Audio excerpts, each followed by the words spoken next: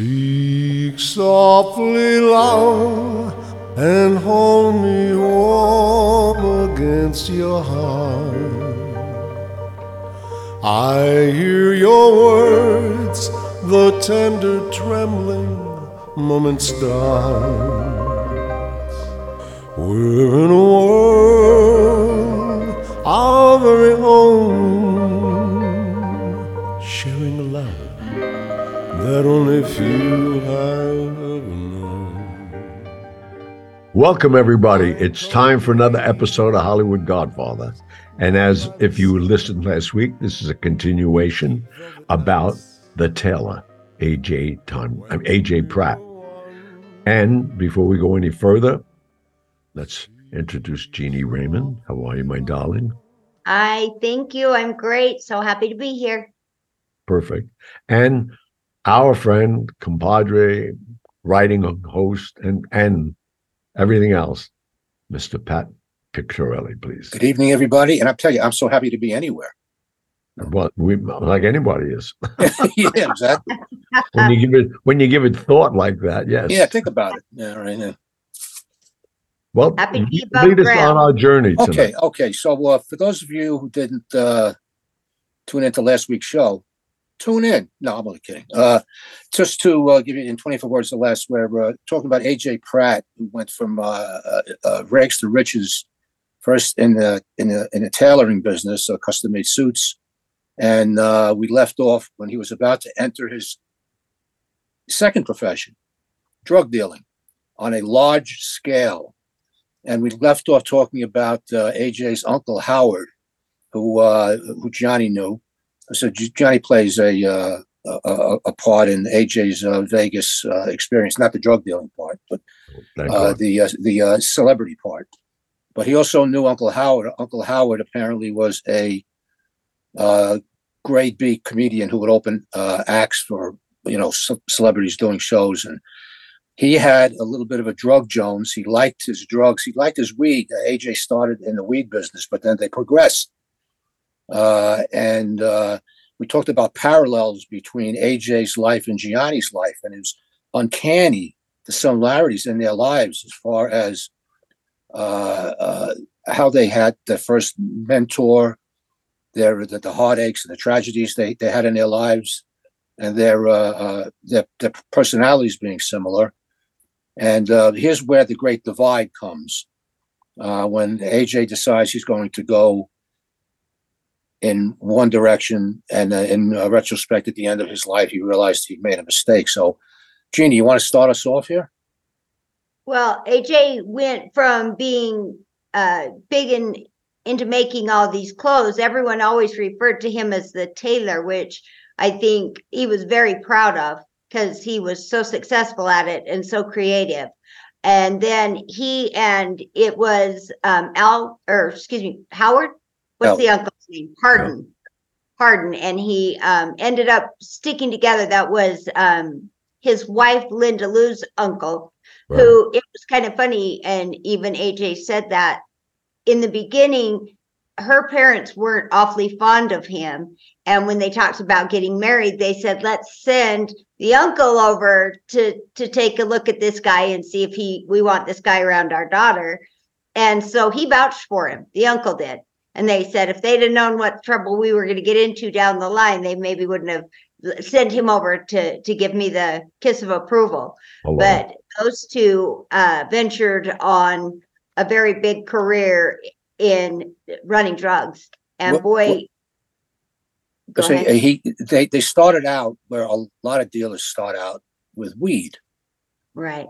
And being the consummate businessman that he is, he wasn't just selling crap. He was selling good weed. There's back in the 70s and 80s, there was a strain of weed called Sensimilia. It was, in fact, this is what we had in Vietnam. Very powerful, as compared to the rest of marijuana back then, which was about 5 to 10% THC, which is the part of weed that gets you high. And it was the strength of it was 5 to 10%. Sensimilia was about 30 to 40% purer and gave you a bigger kick. Now, just for comparison purposes, now 30 to 40% THC in weed is common, and you can get up to it if you're doing dabs, which is oil. You can get 95% strength. So, I mean, the weed industry has changed, but back then, Sensimilia was what you wanted, and that's what AJ was selling. And he saw what he was making, and they were making a lot of money. But the problem with selling weed is you open yourself up to scrutiny and possible arrest because of the sheer volume that you have to sell to make a lot of money. I don't know, an ounce, I think, was going for $400, but a pound was going for something like $4,000, and that's a pound. And you could sell a couple of 8 balls of coke, which was an eighth of an ounce, for $4,000. And so he basically introduced Vegas to coke. Well, the interesting thing too, I think we should interject, in his tailoring life with the Savellas and a lot of people, he was making clothes for major mobsters. And if they knew he was doing that, he wouldn't have survived very long. No, and that was when the no drug rule actually meant something. Well, not only that too, but you know, with Vegas, like most small cities, which that was, the police department, all that, well, you know, they were friends. But the FBI was constantly trying to get the mob hooked on something, and drugs was the biggest thing they could do. And if they knew what they were doing, their friend was doing, that's what brought basically a lot of guys down. And I know for a fact the Savellas would have whacked them no matter what they thought of them. Yeah. That's another, I don't know how he kept that secret. Even to me, because to me, I never had drugs around me. You couldn't bring it in my house. And any performer, even Sammy Davis Jr., I told him when he came to my house, you know, do something with yourself, but don't start passing it around like a lot of them do. Mm-hmm. And I remember the fashion. This got so crazy in the 70s. The nail. Well, not only the fingernail. Then they started wearing gold spoons. Yeah, right. Gold razor blades as a piece of jewelry to announce that they were cokeheads. And by the way, as an aside, did you ever go to Studio 54? Oh my God, yeah. Okay, it was for those of you who didn't know what Studio 54 was, it was the club in Midtown Manhattan for years, and everything went on. Everything went on in that club. Whatever you wanted to do, with whoever you wanted to do. There was rooms to go. Yeah, I'd go there with the Yoko Ono when we were guarding her. We would go to Studio 54 occasionally. That said, they had a giant Coke spoon that was suspended from the ceiling. It must have been about 10, 12 feet long, and it was a spoon. No, nobody said it was a Coke spoon, but it was suspended from the ceiling, and every 20 minutes, it would lower. And that was your cue to take another hit. And everybody started snorting right out in the open. But that was that giant Coke spoon. Like, nobody knew what that was. Here comes the spoon. Let's take another hit. Like, Coke was so out in the open, and everybody was. Oh yeah, I mean it was fashionable. But it was known as a rich man's drug. Yeah, because a gram was $100, and a gram is next to nothing. But I mean, if you're heavy into Coke, you do go through a gram in 2 hours, if that long. But plus, you know, it's a very social drug. You don't do Coke by yourself. You got to have somebody to talk to because you never shut up, and you're always passing it around, and it goes. So AJ was introduced to Coke. I think to a showgirl, Jeannie. Do you recall how he was introduced to Coke? Oh, I'm trying to remember. No, he's had so many fascinating stories. I do know, you know, it was ways to help when he was in Vegas and there were all those dancing gals and getting worn out and tired. I do know it did help him on his sales by saying, I know a way we can wake you up, but I can't recall right off the top of my head. And that's all right, because we want people to read the book. We can't tell them everything, but I do not recall how when he was introduced to it, he said, "There's money to be made here." Because a weed high mellows you out. A Coke high, speeds you up, makes you extremely social. All the barriers come down. Somebody once said, "You have no inhibitions." No inhibitions. And this is a quote. Somebody once said to me, cocaine enhances your personality. So I said, what happens if you're an asshole? It's true. I mean, only you would say. I love it. It just expanded your horizons, and by the way, and you just can't do coke. You have to drink at the same time, because coke speeds you up, and you have to maintain that balance. So the bartenders loved it. I mean, everybody was going nuts, and AJ made a lot of money. I mean, it's literally truckloads of money. Oh my God, yeah. So you know what? I would like to share this with our audience, because to me, I thought it was so unique how he got involved with Pablo Escobar. There you go. Pablo Escobar was going to run for public office. I mean, he had enough followers in both everywhere because he was so generous to the people. So he wanted to change his image, and he heard about AJ, and AJ became his tailor. They brought him in. Ocho brought him in and introduced him. And I find that fascinating, because here he's trying to dress a politician, and then he realized this guy's the biggest drug dealer in the world. Nobody bigger than him. And the one thing the Colombian did, and especially Pablo Escobar, they stayed away from mobsters. They didn't want nothing to do with mobsters because they didn't want to get manhandled or intimidated by them, which they would have tried to take over. So now you have AJ with all the mobsters that he's dressing. He's going to dress Pablo Escobar because he wants to go into politics. And they made him the biggest drug dealer in the world. They backed him. Escobar, as we know from the book, really liked him. I know. That's what I'm saying. It's so crazy. Right from the get-go, he was giving him kilos on credit. He could do no wrong. Of course, if he did wrong, one thing about AJ, he was an honorable guy. He paid all his bills. He did what he had to do, and he kept that secret that he was basically a cocaine kingpin, as described by the feds. If you're a kingpin, and they use that term, you're a big deal. He kept that hidden from everybody. Well, he had to, because he knew one thing. The Savellas and the mob, then they would have killed them themselves. Yeah, I know, but you know how difficult it is to do, because the people who you're selling the coke to can't shut up.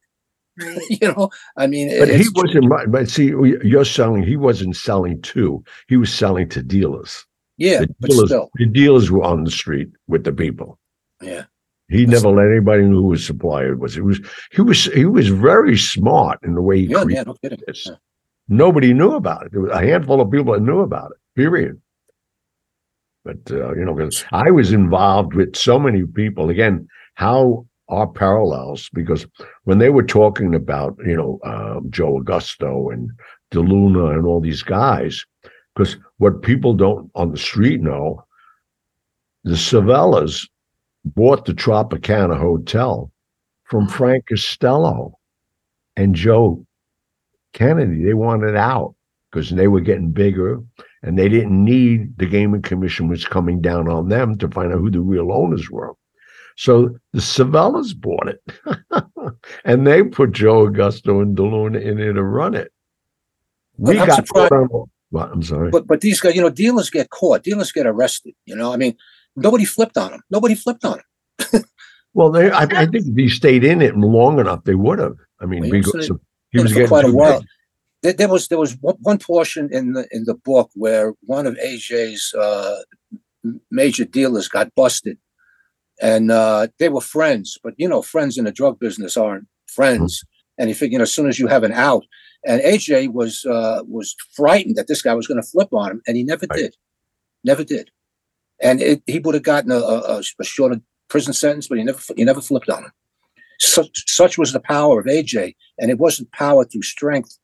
It was power through just being a nice guy. Friendship, yeah. Yeah, they liked him, but in defense of that guy not flipping, the last thing you want to be in prison is a rat. You Well, go it's to with prison. protection. I mean, people flip all the time, you know. No, excuse me. I'm telling you something I know. Oh, Drug dealers, there's more drug dealers in prison than mafia guys. You yeah. flip on a dealer, they'll handle you in prison. You And know, who's to say that was ever going to go to jail if he flipped? Witness protection. that's where they went. That came Yeah. later. But Yeah. early when this was happening so fast, they didn't know what to do with them all. Yeah. And So, even the feds changed their policy, you know. They were trying to track people who knew mob people that were selling drugs. They wanted to bust them first so they roll over and get the mob involved with them. yeah. That was the case they were looking for, and it didn't happen. So, Jeannie, any more coke stories involving AJ? Well, I know he did a lot of drugs and a lot of partying. He after his wife died, he kind of wasn't really wanting to be involved with any women for a long time, but then that took a big turn, and that turned on the heat for him, and he did get married several times. 7 to be exact. Yeah. Several. At a short attention span, it appears. I don't know. 7. Yeah, he must have been very charming because he seemed to. But He was very generous. That's what he was also. Yeah. Well, and it sounds like everybody just really liked the guy. His personality was amazing. He wound up with a bad cocaine Jones. You know, and cocaine is not physically addicting; it's psychologically addicting. Yeah, two different things. And he had a hard time breaking loose of it. He tried numerous times; he just couldn't do it. And to kill a cocaine habit, you have to get rid of all your friends who were doing cocaine. You can't associate with these people, you know. So he was doing a lot of coke, and plus he had to be doing a lot of drinking, and he was sick and in bad shape. And then he meets Barry Seal, which helped his business, but didn't help his cocaine habit. Right. Barry Seal, I didn't know him personally, but I knew a lot of people who did in the DEA. Barry Seal was, if you were to think of a soldier of fortune type, this guy was a pilot, and he rented himself out to the highest bidders. Didn't care what he had to do. He was an adventurer. He liked that sort of thing. He got off on it. Right. He was smuggling weed to begin with, and then the cocaine phase came in, and you can once again transport a very little amount of coke as compared to a huge amount of weed. And weed was in bales. Yeah, right. And they used to drop it in the ocean in waterproof bales. But Barry Seal could befriend anybody. He was a very gregarious guy. His only problem was, and AJ mentions this in his memoir right from the beginning, this guy couldn't shut up, and coke didn't help that habit any. He just kept on running off at the mouth. And but they almost crashed in a plane once, taking a load back. The particulars escape me. Jeannie, can you fill us in on that? Well, the crash that I remember was a crash they wanted to create. Intentional, right. Yeah. Because the guy who owned the plane, which they didn't know, he reported it stolen because his friends and lawyers said, they're using your plane to transport drugs. And the FBI and the DEA have your wing numbers. So guess what he does? He reported his plane stolen a week before, and they were still flying it. Why they were still doing it. That's right. Doing it. That's why they had the crash. Yeah, when they were in it. But they had to do that to get rid of the plane. Yeah, right. That particular scene in the book, AJ tells it very well. Barry Seal had experience flying, and he figured he wasn't going to crash the plane to die. He was going to crash the plane because he had to crash the plane. AJ, however, the way he explained it and the way Sal Manor wrote it, I mean, he knew he was going to die. This plane was going down, and he was going to crash. Being the plane going down, and the guy saying, "Don't worry about it. We're going to land it. We'll land it." Right. How about I get out and you show me how? I'll watch from down here. Barry Seal was actually calm. Oh, yeah. And he says, just relax. It's all under control. Meanwhile, they're going down on a 45-degree angle at 300 miles an hour. And, AJ said, this is it. And then you start swearing to God. I'll never do coke again. I'll never smuggle coke again. I'm You know going to what? It's funny as you're saying that. There was a great dialogue, as you said. Sal wrote this so well because the one engine went out, and AJ was flipping out that we're going to crash, and he made him feel, don't worry about it. How many planes have I landed with one engine? And then he proved to him that he could do it, so he calmed down. But AJ probably never went on another plane again. Right. That's what I was thinking. I'm like, oh my gosh. Oh, sorry. Go ahead. Oh, so welcome. He also said that from that incident on, AJ said he took plenty of flights in private planes. If it was a prop plane, he never took a flight in a single engine plane ever again. Right. It always had to be at least two engines because he learned from Barry Seal. Right. Unfortunately, Barry Seal had problems of his own. He talked himself into a big problem. And once again, AJ was scared that Barry was going to drag him down. They were partners. Right. And Barry Seal winds up getting hit. He got whacked. And he was a young guy. He was, as you pointed out, the guy would never shut up. Yeah. There was a lot of people that were worried he was going to roll on all of them because he was dealing with. And you know what? And it was odd too because they all liked him.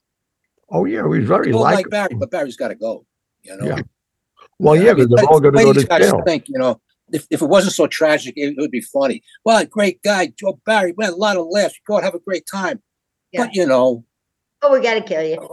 We really can't take a chance. Well, I sat around a lot of clubs with people like mob guys, and I said this early on, even to you, Pat. And what convinced me, really, as a young man, not to want to be in their club or a member of it.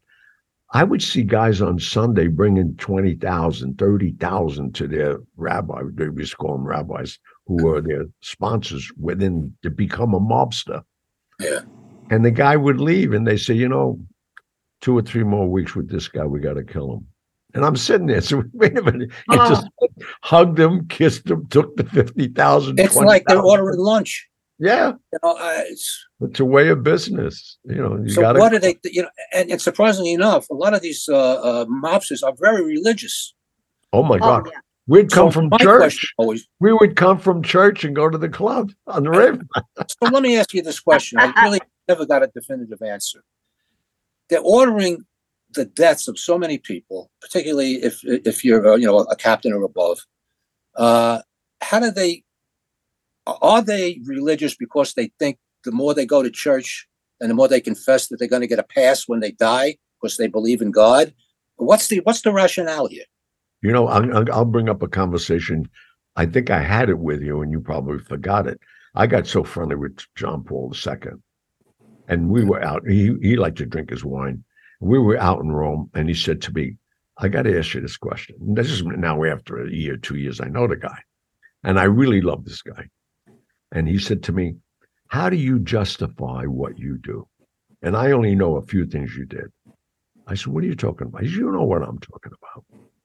I said, about taking a life? He said, yeah. I said, well, I'm doing God's work. He said, what? He said, I'm a disciple of the Lord. He said, can you explain that to me? What makes you think that you're a disciple of the Lord? I said, I killed a pedophile. I killed a drug lord. I'm getting rid of the trash. Well, you are. I'm talking about people who order hits. Well, that's what they're thinking. You're asking how they justify it. Rationalize it. Rationalize it, justify it, whatever the terminology is. Yeah. That's how they say it. He's a bum. Right. He's trash. Especially if you're a drug dealer. They wipe out drug dealers constantly. Yeah. Have no conscience of it. Well, Pat, when a while back, when Bobby was on, he just said that was the price of doing business. Is how we, and it simplified it, made it sound like a business transaction. It is at the time, but we all get old. That's what I wonder. Wondering what their mental process is when they get old and they realize what they've done. You know, The Irishman, the movie The Irishman, and you know, it's a movie. I understand that, and not a very good one. But at the end, Robert De Niro, they do like a one shot of Robert De Niro. He's old. He's in a nursing home. He's got nobody. He's sitting in his room all by himself. And they do a shot of him. It had to go for at least a minute, probably more. He's just sitting there. And he's staring off into space. But he's thinking. You can tell he's thinking. I mean, Robert De Niro is a great actor. He can twitch his eye and it has meaning. But I think they wanted to symbolize there in that scene that this is the end for him. His family deserted him. His kids won't talk to him. He's got no visitors. Nobody cares about him. And now he's ruminating, if you will, about all the people he killed. And I'm wondering if everybody goes through that at that stage of their lives, unless they're psychopaths, unless you get guys like Albert Anastasia who kill people for breakfast. You know, I mean, it just boggles my mind. I mean, in a time of war, you do what you have to do, and it still bothers you. But I'm saying, see, something like you just brought it up now. You know how many mob guys said that? Said, well, I should be in an army uniform and killing people. That's God's going to forgive me. They're still people. I'm doing what I have to do to survive. You're doing in the army what you had to do to survive. That's how they justify it. But at least the people that I'm killing or trying to kill are trying to kill me. That's you. That's what I'm saying. They think the same thing. The people on the street are trying to kill them. Yeah, I know. I've heard this. I met more guys on their deathbed. Just one, as you know, recently. I was for 31 days. Yeah, and he had no remorse at all. And he was a funny guy. Oh, by the way, he was in the paper today. For what? Tony. Yeah, for what? Read today's post about an 85-year-old gangster. Oh, yeah, one of those guys, yeah. Yeah. He smacked the Ramanella. Yeah. Ramanella. Okay. Yeah. 85 years old. He gets arrested for extortion and assault because he punched the guy. And it's on video. It's in today's post. He punches a guy. His nickname is Ram. Ram is a boss. Yeah, okay. There was an $86,000 debt in dispute here. And the guy who owned it was called Club A, but it wasn't the original Club A. This was a steakhouse. Right. And he wouldn't pay him because it wasn't his debt. It was his nephew's debt. Anyway, long story short, Ram goes to our friend to put the icing on the cake, to tell him, I want you, Tony, we will not mention his last name, to go down to just to talk to this guy because of who Tony was. So I was just surprised to see his name in the paper. Even his name. I am too. I'm not. I right now, I wouldn't want to be that restaurateur at this second. Well, they're not letting that go. He paid the debt. Well, but paying the debt and bringing people into the court, like that was stupid, and in the newspapers. Yeah. He actually gave the video to the cops. The cops, that's public information now. That's not over with, believe me. But to mention the guy that was very close to me without mentioning his name, I was with him at the end, and he said to me, "You know what? Think about it. Who the hell wants to go to heaven anyway? None of our friends are up there. I want to be Somebody saving me a seat in hell. We'll be downstairs partying. Forget about it." On that happy note, what do you say we go to a commercial, Mr. Rousseau? Please, we got to earn some money while their building burning down next to me. You hear that? I love it. Yeah. The music of the night in New York. We'll be right back. And we know where you live. You know that by now.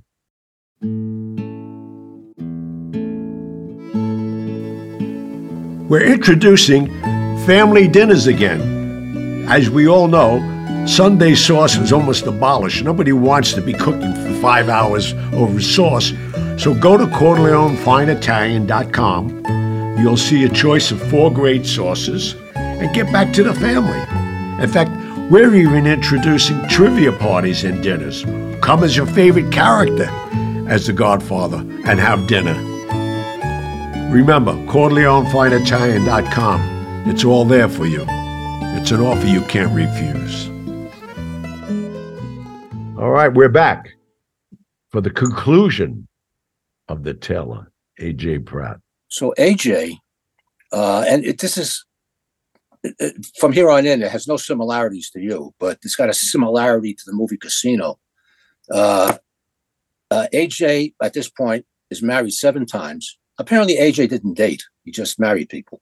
Well, he was romantic. Apparently, I mean, you know, he went. His last wedding was a chapel on the Elvis Chapel on the Strip. Was it? Yes. Yeah. And he said, "Why didn't you come to my wedding?" I said, "I wouldn't walk in that place. I didn't want anybody to see me coming out." His last wedding was the chapel, the little chapel. I forget the name of it. It's famous. Everybody went there. It's called a Little Chapel, I believe, right? Yeah. But it's so crazy. But anyway, an Elvis impersonator marries you. I mean, there you go. Anyway, his 7th wife, he said, you know, I found my soulmate. Well, the other 6 were a soulmate too, but he never did forget Linda Lou. That was his real. I mean, they were young then. He was really in love. Anyway, Jeannie, you want to finish the story for us with the money? Well, the money. You go with the money. I'm thinking about the chapel. Tell me where you're starting, and I'll jump in. Okay.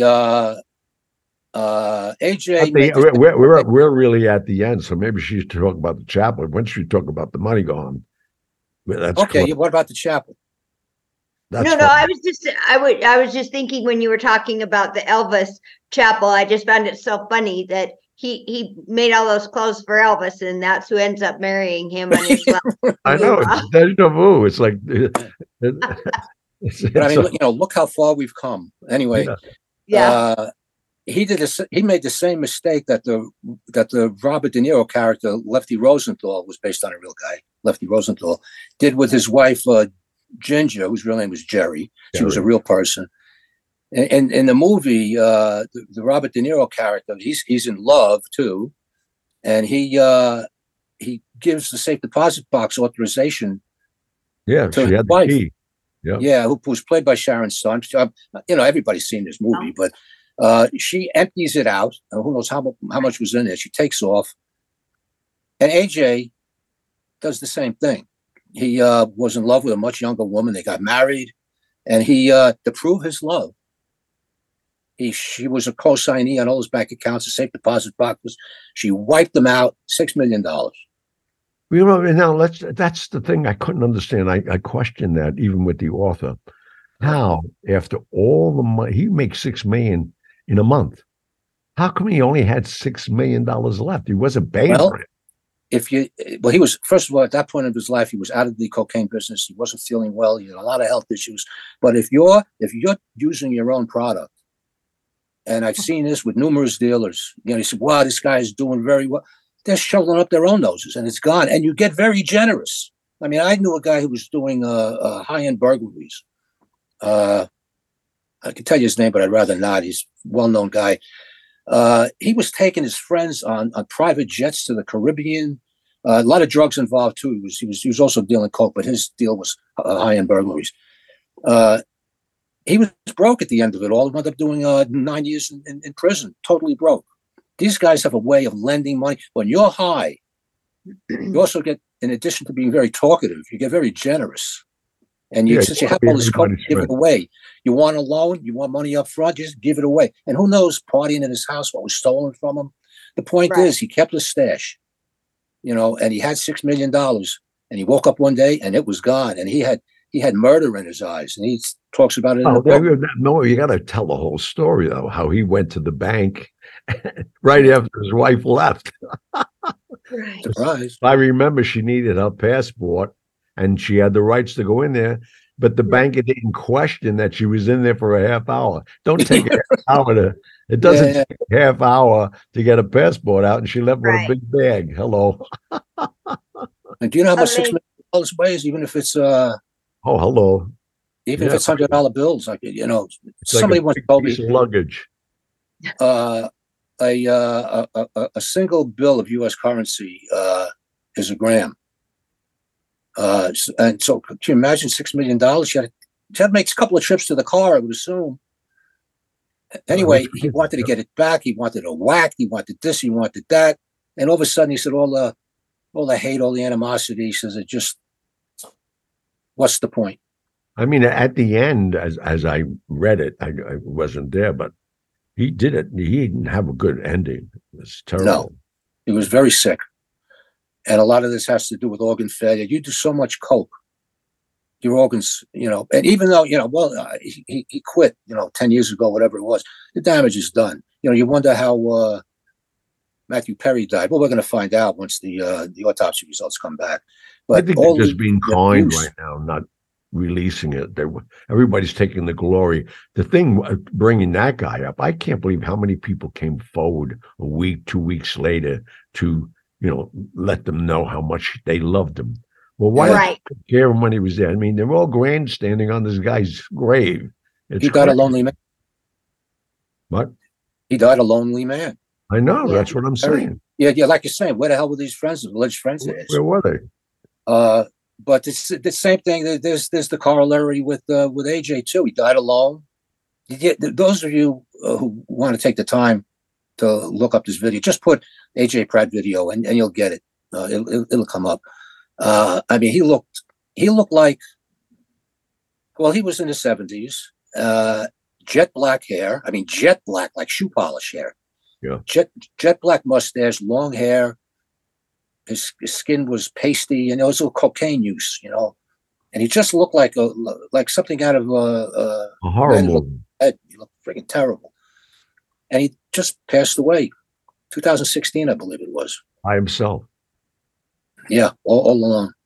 2016, yeah, 2016 it was. Yeah. Yeah, he got married again after the woman absconded with the money. He got married, and that when he died, he was still married to that woman. And I was thinking, I was going to bring this up to you, but I said, do we really want to do this? Have the wife on? I don't think so. No. And she, she's executive producer of this. Documentary. The documentary. Okay. Oh, really? Oh, yeah. Well, she wanted the story told. She was the last one, and how people took advantage of him. And, I'm shocked myself because I knew the guy. And when we found out about the book, it wasn't really, nobody knows this book. That's why they're doing the documentary first, to make an audience for this, because the studio said, who cares about H.A. Pratt, the tailor? Until you hear a story. Right. That's what they're saying. So now they're going to let the world hear the story. In a year and a half from now, there may be a feature film. Well, folks, you heard it here first. We gave you an insight into, of course, 4 hours is going to be a lot longer than the 2 hours we did. There's so many ins and outs, and this guy had such a life. Right. But we're going to have the opportunity, because we tried to get him. Now today, I confirmed that he will come on. So in the next couple of weeks, we could ask questions, and if our audience is in the mailbag, send the questions you would like to talk to Sal Mann, who wrote The Tailor. Did you ask our new best friend Sal Mann why he's so difficult to find? I didn't ask him that because I don't want to insult him. I just met him today. First of all, I didn't want to say you were investigating, trying to find out where. I mean, I could find, there's not too many people who I can't find. I mean, I'm not tooting my horn here, but we're good at that. I know. I mean, how many people have you and I look for, John? You find them in 10 minutes. I know that. That's what I'm saying. I mean, this guy. Now you know why I didn't want to say that to him, because he's going to say, "Well, he is looking." If he had a publisher, it would have been easy. You call the publisher and they'll set it up. But, right. I mean, there's a lot of Salvatore Manners in this country, hundreds of them. Yep. So, when you don't know how old the guy is or anything about him, I just gave up. Besides that, we had 2 good shows. We didn't need them. So what do you I've think? got a question. Sorry. What's his relationship to AJ Pratt? Do you know? Just a writer. No, he's a writer. He was a writer. The wife. The wife. Okay. The wife didn't vet him out. The producers. There's a young kid who's the producer of this whole situation, and he's doing it to build this because he thinks this is going to be a great movie for him. He's the director. Okay. I would imagine, as I've seen in a lot of documentaries, that the last surviving person that was connected with the subject of the documentary gets a title, producer. Oh yeah. Doesn't mean anything. That just means she gets an extra check. No, but that's what she needs right now. There's checks. Yeah. Hello, you died broke. We all need those. That's right. You know. Well, I hope they continue with that. I know. I did the book 2 times. I thought it was fantastic, and I loved hearing every bit about it. And I hope people go out and buy it and support it, because it is a great story, and what a talented man. Once again, the title is The Tailor by Sal Mann, and look it up. Sal Mann. Man. Yeah. Okay. Well, good show. We wrapped up. I think we did justice to AJ. What do you guys think? Oh, I hope so. Yeah. Oh yeah. I mean, we're not calling him a bad guy by any means. Yeah, he was a drug dealer. But I tell you, if you're going to line up drug dealers, this guy was a gentleman. Oh yeah. Oh my God. He wasn't violent. He never hurt anybody. But I'm not making excuses for him, but you can tell what kind of a person he was. Right. To turn $1 million. Yeah. No one ever wanted to get him in trouble. It sounds like he was just a person that he got caught up in the moment. But still, like Gianni says, caught up in the moment, and the moment in the cocaine business is a violent moment. Yeah. And he avoided it. He avoided it all. Not all. He did have the incident on the boat that I won't even bring it up, but with a friend. But I want people to read the book. I don't want to spoil all the good stuff, but it is a great book, The Tailor. I think it also helped that he was conducting business in Vegas. Oh, yeah. Absolutely. And you got to be really careful what you do there, particularly during those years. Yep. All right. With that, say good night, and we'll see you next week. Write those cards and letters, because we're doing a mailbag show. Yeah, and once again, anything you want to know about AJ, questions you want to ask that we can't answer, Sal Mann could, and as Gianni said, he'll be on the show. All right, perfect. That'll be fantastic. Good night, everybody. Good night, Gianni. Good night, Jeannie. Yep. And for our world out there, thank you for tuning in. God bless you. And now the end is near. It's time to face the final curtain. My friends, I'll say it clear. I'll state my case, to which I am certain. I've lived a life that's full. I've traveled each and every highway, but much more than this, I did it my way. Regrets, I've had a few, but then again, too few to mention. I did what I had to do and saw it through without exemption. I planned each charted course, each careful step along the byways, but much more than this, I did it my way. Oh, there were times, I'm sure you knew, when I bit off more than I could chew. But through it all, when there were doubts, I ate it up and spit it out. And I stood tall, and through it all, I did it my way. I've laughed and cried. I've had my share, my fill of losing. And now, as tears subside, I find it all so amusing to think I did all that